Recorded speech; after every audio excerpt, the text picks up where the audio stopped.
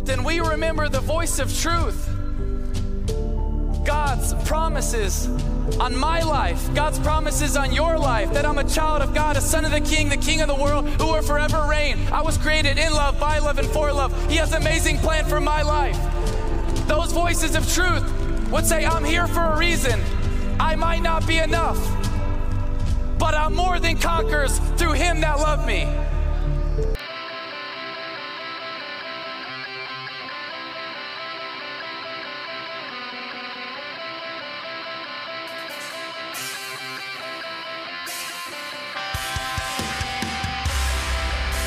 Welcome to the Inspire Preaching Podcast. I am your host, Douglas Boyd, and we want to encourage you to keep reaching higher and go further in your walk with Jesus Christ, and above all, to never ever give up, but to keep moving forward in Jesus Christ.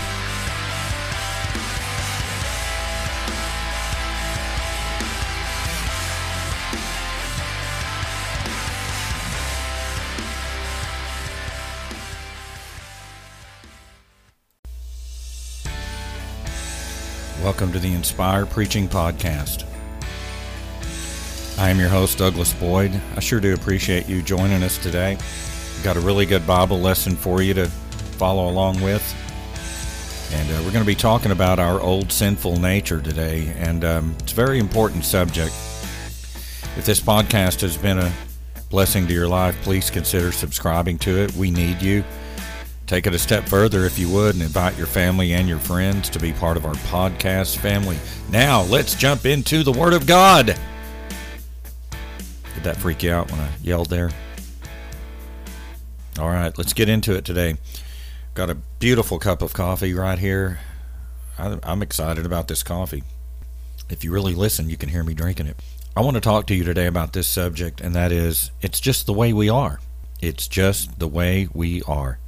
Romans chapter 6, verse 1. Well then, should we keep on sinning so that God can show us more and more of His wonderful grace? Verse 2. Of course not.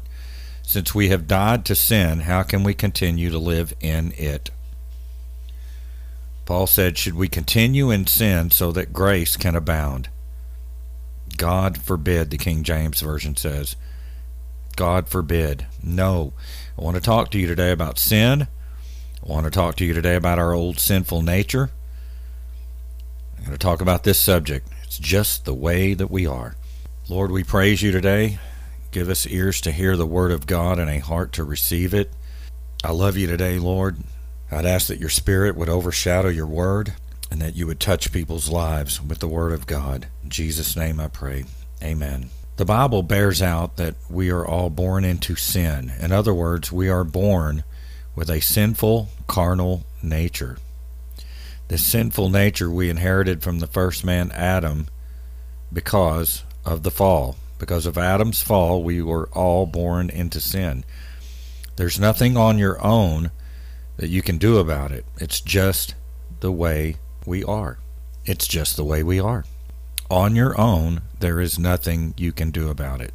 But even after you get saved, we still wrestle with that old sinful nature. Paul calls it our flesh, the old man. The old man tries to creep back in, tries to dominate our lives. Even though we've been changed, we've been born again, there's still a battle lurking. Galatians chapter 5, verse 19. When you follow the desires of your sinful nature, the results are very clear. Sexual immorality, impurity, lustful pleasures, idolatry, sorcery, hostility, quarreling, jealousy, outbursts of anger, selfish ambition, dissension, division, envy, drunkenness, wild parties, and other sins like these. Let me tell you again, as I have before, that anyone living that sort of life will not inherit the kingdom of God. You know, we've always rescued cats, my wife and I, and helped the neighborhood cats, and the unfortunate ones, the ones with cancer, the ones that are dying, the ones that have screwed up lives and are broken. We love to help these cats and rescue these cats and give them a life and give them love. But it's very interesting to watch these cats, and you learn a lot about nature and different things. And the one thing I found very interesting is the nature of a cat. I'll watch these cats, and we feed them very good. They do not lack food. And yet, every chance they get to get near and to kill a bird and to devour it, they do it. Even if they've ate, even if they're full. Why? Because it's just the way they are. It's their nature. It's who they are. You can take the cat out of the jungle, but you cannot take the jungle out of the cat. It is in their DNA to hunt and to kill. It's just the way they are. Our dog Jake, he's the same way. He gets fed very well. He's fat. In fact, we need to put him on a diet. And unfortunately, recently, one of the neighbor's chickens flew into our yard. Jake is a Labrador Retriever. Jake jumped on that chicken and killed him in about 3 seconds. Had him in his mouth. What was Jake doing? Was he hungry? Probably not. He had just ate. It's just in his nature to be a retriever. That's what they do. He can't help himself. It's just the way he is. It's the same with us. Our old sinful nature tries to creep in. Just do whatever you want. Just do whatever makes you feel good. It's your life. Sexual sin, hatred, unforgiveness, sowing discord. I've seen a lot of religiously proud Christians, and they'll take pride in, I never drink, I don't dip, I don't chew or hang around those that do, but by golly, they'll sow discord among the church so fast it'll make your head spin. It's carnality. It's sinful. It's wrong. We struggle with these things, and that big list Paul gave us, it's simply the old nature trying to grab a foothold and get back in our lives. And you got to realize, we're in a battle. So how do you win over the old man? Because it's just the way we are. How do we defeat the old carnal nature? It boils down to the old junkyard dog story. You have a junkyard. You have 2 junkyard dogs guarding that junkyard. Which dog will grow bigger and stronger? The one that you feed the most. We have to feed our spirit instead of our flesh. Let's look at 3 ways how to do it. Number 1, give yourselves 100% to God every single day. I'm talking 100%, not somewhere in the middle. Jesus Christ must be number 1 in your heart and in your life. There is no middle ground. And if you're compromising your faith, if you're purposely living in sin, if you're on middle ground, then you're on sinking ground, my friend. If you're sowing discord in the church, if you're gossiping and backbiting and all of that, you're not where you need to be, and God is not going to live in an unclean temple. Amen. Give yourselves 100% to God every single day. Does that mean you're going to be perfect? No, but it does mean you're going to be pursuing after the Spirit.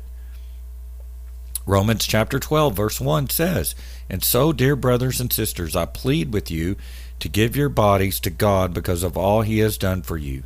Let them be a living and holy sacrifice, the kind He will find acceptable."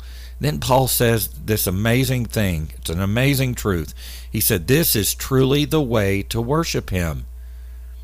We worship Him not just by clapping our hands and lifting our hands and praising, but we worship God by giving our bodies to Him every single day. In verse 2 he says, don't copy the behavior and the customs of this world, but let God transform you into a new person by changing the way you think. Get rid of your stinking thinking. Then you will learn to know God's will for you, which is good and pleasing and perfect. Now please listen to me. Your worship every day doesn't start with you lifting your hands in praise. That's all good, and we've got to do that. But your worship starts when you give your body to Jesus Christ every single day as a living sacrifice. Paul says this is how you worship Him. Paul says don't follow the sinful world and the way it lives. The world says traditional marriage doesn't matter. Men with men, women with women, premarital sex, all of this. The world says a man can be a woman and a woman can be a man. It's a demonic lie from the pits of hell. The world says do what makes you feel good, but the Lord The Lord is a jealous God. He wants all of us, not part of us. He wants us to sell out to Him, and it all starts by giving your body to Him every single day. When you give yourself to Jesus Christ, mind, body, and soul, when you die to self, the old nature is defeated. When you're sold out, the old nature can't win. Amen. That's good preaching today. God wants to transform us, folks, but we have a part to play.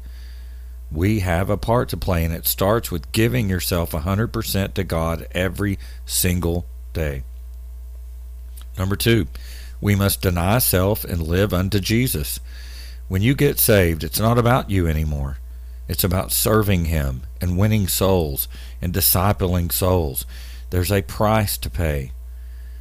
We must die to self.